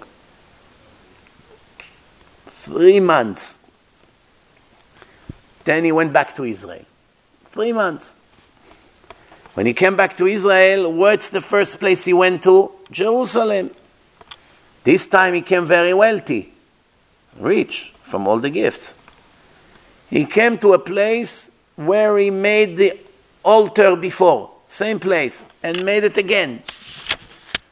And now he became a Kiruv rabbi. First Kiruv organization is not mine. It was Avraham Avinu Kiruv organization. And he started to teach people about the one God. Everyone is idol worshippers. Now he had money, he didn't need donations, $5, $3, $7, $18. How can you build an empire of Kiruv with little money? Baruch Hashem, Hashem took care of him, gave him millions, he came back, now he has money. He does Kiruv. He can host people, can feed them, can teach them about God, can make them say brachot. He has the ability. He's spreading the emunah, the faith in God in the whole world. Lot is also very wealthy. Lot, he got from Abraham a lot of wealth. The shepherds of Lot, they eat from the other people. They steal. The shepherds say, hey, the shepherds of Abraham say to the shepherds of Lot, you're stealing grass from other people's private territory. So they answer, it's not their territory. This land belongs to Abraham, my uncle, and I am the only one who will inherit him. So technically it belongs to me.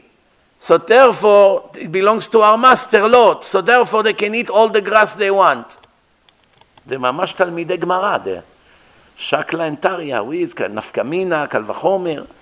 Beautiful, they know, ממש, they're great. They went to Ponovich, the shepherds of Lot.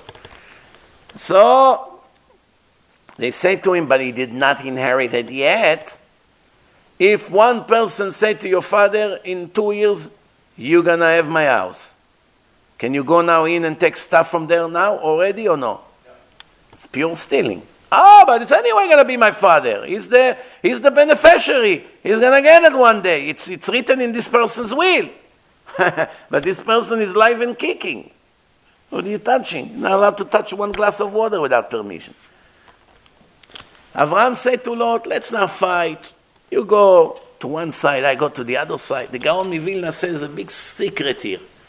Avraham said to him, if you go left, I go right. If you go right, I go left. How do you say it in Hebrew? He said to him, Im taimin asmeila, ve'im tasmil aimina. Meaning, if you go left, I go right, you go. The Gaon Mivilna say that's the secret of Maaser. We have to give 10% from our income. Any income you have to give 10%. Where does this idea come from? This is over here, very interesting. How do you write Maaser in Lashon HaKodesh? Mem, Ayin, Shin, Resh. Maaser. How do you write Me'asher? Different word. Same spelling. Mem, Ayin, Shin, Resh. What's the difference between Me'asher and Me'aser? Me'asher means make someone wealthy. Me'aser means take 10% from him. Like a fee. Two different meanings. Same spelling. But still, the pronunciation is different. Me'asher, sh, with shin. Me'aser, with sin. Sa, sha. It's different. What's the difference is the dot. There is a dot above the shin. If the dot is on the right side, is me'asher. If the dot is on the left side, is me'aser. HaKadosh Baruch Hu said to the Jewish people and to the whole world, listen to the secret. If you will give 10% from your income, your net income, to tzedakah, to charity, meaning if you put the dot, it's over here. If you put the dot on the left, I will move it to the right. This is what it says here. Im tasmil, if you go left, I will make it right. Meaning I will move the dot to the right side and make you wealthy. If you put the dot on the right side, meaning you want to make yourself wealthy, me'asher yourself, I will take the dot and move it to the left, and I will me'aser you, meaning I would leave you with only 10% and take 90% away from you. Many millionaires lost everything they have in the end for this reason alone. Not that they were thieves, not that they were honest in business, they just did not give at least 10% from their net income. Sometimes they give 5, sometimes 3, sometimes 7%, but they didn't give 10%, at least 10 and up. It's interesting that I have goyim that give 10%. Goyim, they got the point. It's very good investment. If Hashem say, you give 10%, I'll make you rich, and that's, by the way, the only mitzvah that you're allowed to test Hashem. You're not allowed to ask questions on anything Hashem does to you, or any mitzvah that you are obligated to keep. No questions asked. The only one that basically can ask question is when it comes to this mitzvah. No other mitzvah. Usually Hashem doesn't give us any permission to ask question. Do it and that's it. I don't understand. So what? You have to understand the whole Constitution? No. You do what I told you and that's it. If you understand, beautiful. If not, one day you will in the next one. So, they decide that they have to separate. Lot went to the green side, Abraham went to the desert side. He let him choose. He chose the Garden of Eden. Everything green. It's good for the sheep. They eat, they become fat, they become wealthier. And Lot went to San Francisco. And every week they have a gay parade over there. And the rabbis, the chief rabbi of Israel's nephew just showed up to San Francisco. Hi guys. Who are you? I'm the nephew of the chief rabbi. Why you came here? I came to live with you. Great. We can use him as a great support. Look, the rabbi is supporting us. Baruch Hashem, the liberal came. No? So, very nice. He came, and the Torah said the people of Sodom were very evil and big sinners. In the next parasha, next chapter, Hashem will curse their place, become desert forever. Lot joined those wicked people. When you join the wicked, you are wicked. It doesn't matter that so far you're still better than them. You shomer Shabbat, they're not. You eat kosher, they're not. You sit with them, you talk with them, you laugh with them, you listen to their nonsense, you do things with them. You are one of them. There's no difference. That's the rule. If you're righteous, you're allergic to this kind of people. You can't sit with them 5 minutes. Just you hear the dirty jokes they say. Every stupid thing they laugh. Sometimes people send from Israel jokes of secular people on the WhatsApp. Jokes. It's sad in my eyes that the people that said those jokes, instead of sitting on the floor and crying that Jews reach such a low level, they actually enjoy the jokes. You have to see how usually it's all big, heavy people with a huge belly that basically sit and eat all day. They tell all these jokes and they have to see how they all laugh and they fall on the floor like crazy. Not 1 gram of brain, empty brain. That's why they behave like this. Did you ever see a serious Talmid Chacham that would scream like Mishuga on the floor and holding his stomach? I'm choking. Falling on the floor, this guy. That's 100% what the Gemara warned us from. And David HaMelech warned us in the first verse in Tehillim. That's called Moshav Letzim. Sometimes it's your family. As soon as they drink 1 or 2 lechaim, I don't have to tell you what happened after that. One dance on the table, the other one take cucumbers and put in your uncle's shoe. Then tomorrow their excuse will be, we drink a little bit too much, Rabbi. Do you know what's the difference between when a rabbi drink a lot and when a lowlife drink a lot? You know what's the difference? It's very simple. In both cases, the same transaction is happening. But the results of the transaction is two opposite. When the alcohol goes in, the wine, the vodka, the whiskey, the cognac, whatever it is, when the alcohol goes in, the real person comes out. So, when you are an ignorant fool and everything in your head is only nonsense, when the alcohol goes in, it makes us 20 times stronger. So your stupidity became 20 times worse. Now everyone sees it because there's no guards. But when you are a giant Talmid Chacham and you're going to drink a lot, what do you think is going to come out? 2-3 hours of Divrei Torah, non-stop, shooting and shooting. I remember one of my first Ravs, Rav Rosenman, big Gaon, Kadosh, holy person. Besides Torah, literally, there's nothing else in his life. Just Torah. Torah walks in the street in Monsey with big bag full of books, carry it, heavy. Not a young man. Walks, doesn't even a car, goes to the yeshiva, walk home. People give him rides, but sometimes he walks. Even when he walks, he put Walkman, Walkman, the old Walkman, with a CD player or cassette back in the days, to listen to Dvar Torah, that he's walking now 20 minutes, that it's not going to be a waste of time. So he's listening to a lecture. In a primitive way with cassette. It used to be over 20 years ago. So one time we went to visit him in Purim. Purim, you drink a lot, He was like half laying down like this on his chair. When he saw us, all my Sfaradi students came. So he said to his son-in-law, do you know why I love Sfaradim? So his Ashkenazi son-in-law asked why. He said, they know how to respect Chachamim. Look how they all kiss my hand. Because we always kiss his hand. We kissed his hand.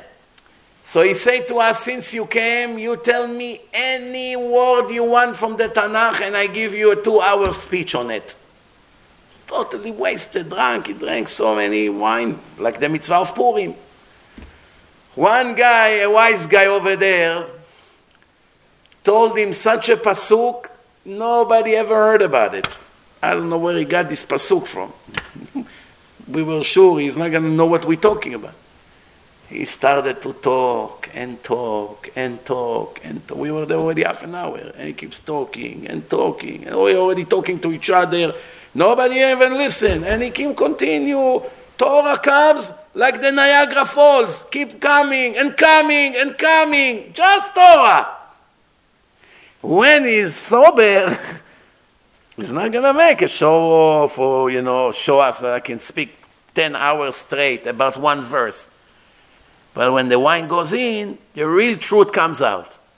Now you know how big your rabbi is. Because usually he hides it all the rest of the year when he doesn't drink. You come to a clown, you give him 2-3 l'chaim, what's going to happen? Punching this guy, laughing at this guy, touching this woman, grabbing her hand, kissing the other one, dancing naked on a chair. And his poor wife, she just got saved from Gehenom. From the embarrassment she gets every place she goes with her husband. Everywhere she goes, everyone knows, here, the clown arrived. Right or wrong? You know what I'm talking about. I see in your smile that you know exactly what I'm talking about. I'll finish with the story. The rest of the parasha I'll finish tomorrow in Brooklyn, Bezrat Hashem. But I'll finish with the story. I once told that story a few years ago. Maybe some of you heard it. For those who did not hear it, it's good to get a musar. When I was very young, many years ago, I used to have, my parents used to have friends, husband and wife, and they had 2 sons and a girl. So we were like family, when you have friends, they come over, okay. So the guy is maybe 6 months younger than me today, back then. But he was a real clown. All day like to laugh, but not just to laugh at people. Then we had one more person in a family that is also a big clown. I also like to laugh at people. Now what happened when you put these 2 clowns together in the same table in a wedding with lots of alcohol? It's a World War III. So they drink, they're happy, they dance, and there's an old man there. The old people, they sometimes take off their shoes. So they take cucumbers, they put it in his shoes. He's 8 years old. He tried to wear his shoes. He doesn't understand what's going on. He asks his wife, what's going on? And they're laughing, they're falling on the chairs. When they finished with this old man, the young one, he decided to shop around, maybe he can find a funny face to laugh at. I know it sounds stupid, but that was reality. So he walks around, then he found one person that was mamash, looked very, very funny. Described him, how he looks. He came back to the older guy, the other clown that was still at the table. Danny! Yes. You have to come with me. Bo, come here. What happened? I found the funniest guy in the world. You have to come see. Two drunk fools. He runs after him like כמוצא שלל רב, you know? Like they found a treasure. Where? Here! He looks at him, you fool, that's my father! How Hashem directed him to his father to wake him up, enough laughing at people. So what was the end of these two clowns? The older clown today is so depressed already for 10 years, you cannot get a sentence out of his mouth. You have to see how he sees it. Like this. You ask him, how are you? He looks at you, totally depressed. The other one never got married. Stays single for the rest of his life. At one point, maybe 20 years ago, maybe 15 years ago, he started to become religious. His mother said to my mother, don't talk to him about religion. God forbid that he will become religious. So my mother said, why? What's wrong with being religious? She said, if he's going to become religious, how is he going to get married? So my mother told me the story. Do you believe how they talk? I said to her, because that's what she said, now he's not going to get married. Just because of what she said. And he's a nice-looking guy. And they have money. And in the end, they didn't let him become religious. And what is he doing today? He's driving a taxi, 2 a.m., 3 a.m., driving all kinds of people, Tel Aviv, Bat Yam, Hulon, this. Single guy, stay alone. Everything midah keneged midah. Measure for measure. You enjoy the moment, enjoy. Wait 5 years, what's going to happen? You ruin it for him, 5 years later it will come around. Like they say in America, what goes around, comes around. Smart sentence. Or like the secular people in Israel said, doesn't matter who laughs now. צוחק מי שצוחק אחרון. We will see who's going to be laughing in the end. Who's laugh in the middle of a boxing match?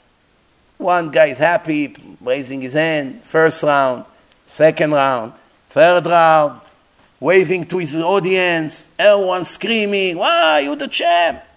1 minute before the end, the other guy out of nowhere gave him one punch, crushed him.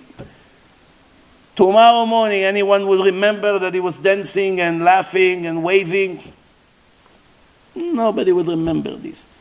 When they ask who's the champ, the other one punch and he's the champ. They can laugh now, religion, this, primitive. Someone told me now before I came here, that was in Florida for Rosh Hashanah and Kippur. When he started to tell me the story, his face became so serious. He told me, you don't understand what a nightmare I had in Rosh Hashanah and Kippur. I said, what? He said, we went to Florida. Where I stayed, there is a shul. Every time I went there, I go to that shul. During the year, it's fine. We daven there, we go, I never been there on Rosh Hashanah. When I got there, I got the shock of my life.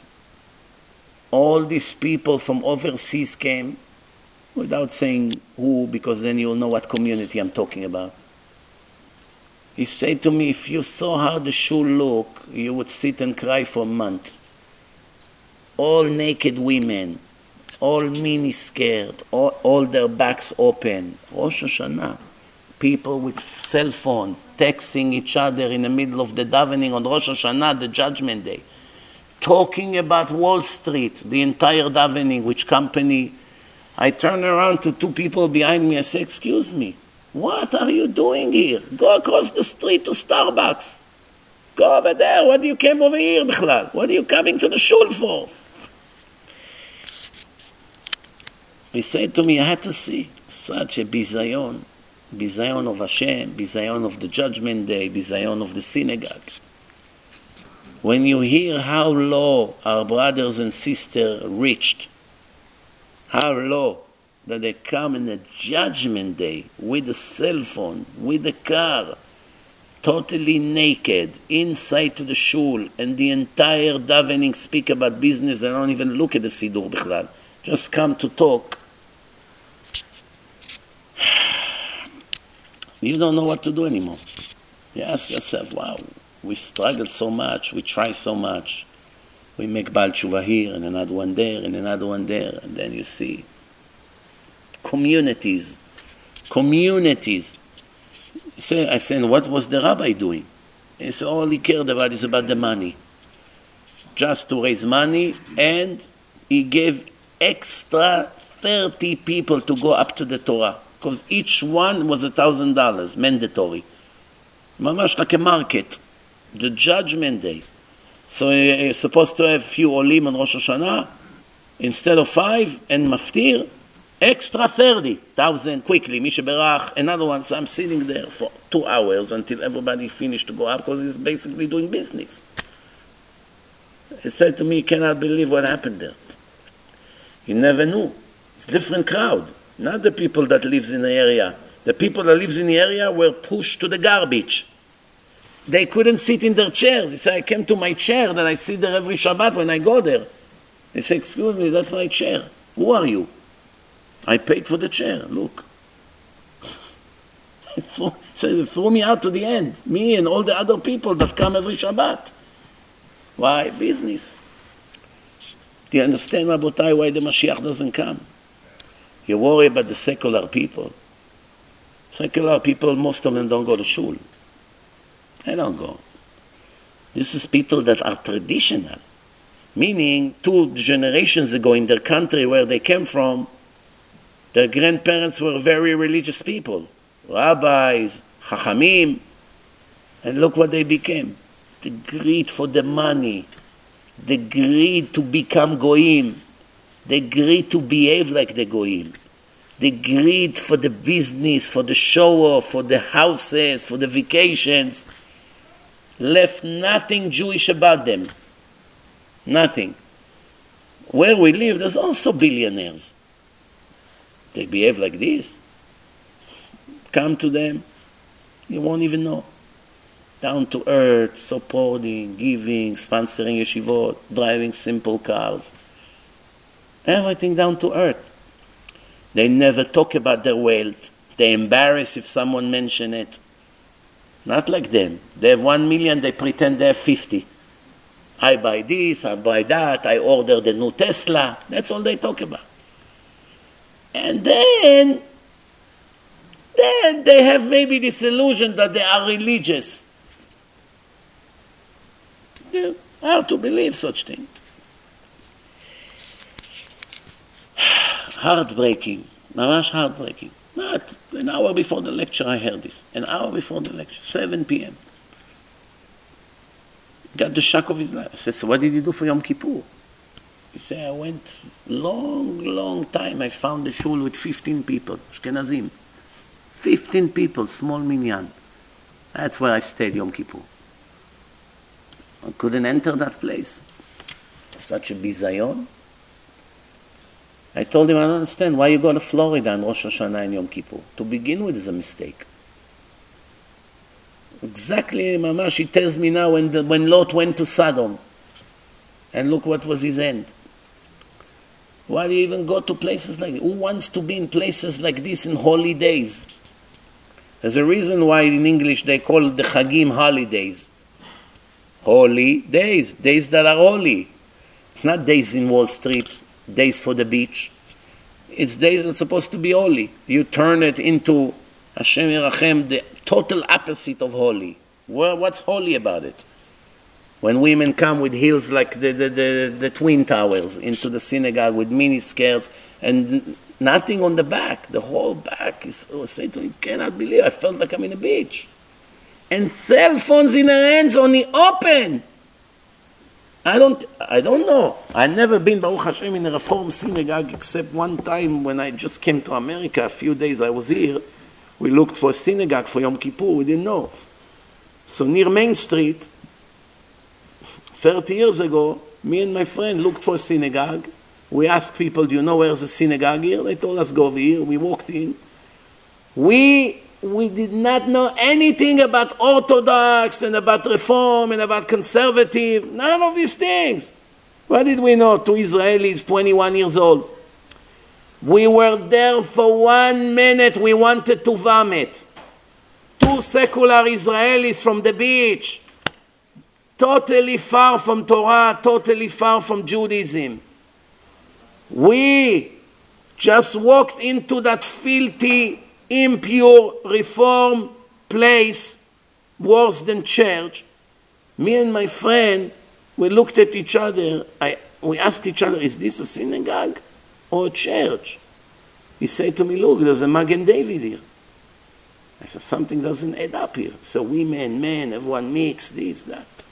And I tell you that those Reform people did not behave like the people he described in that supposedly Orthodox shul in Florida.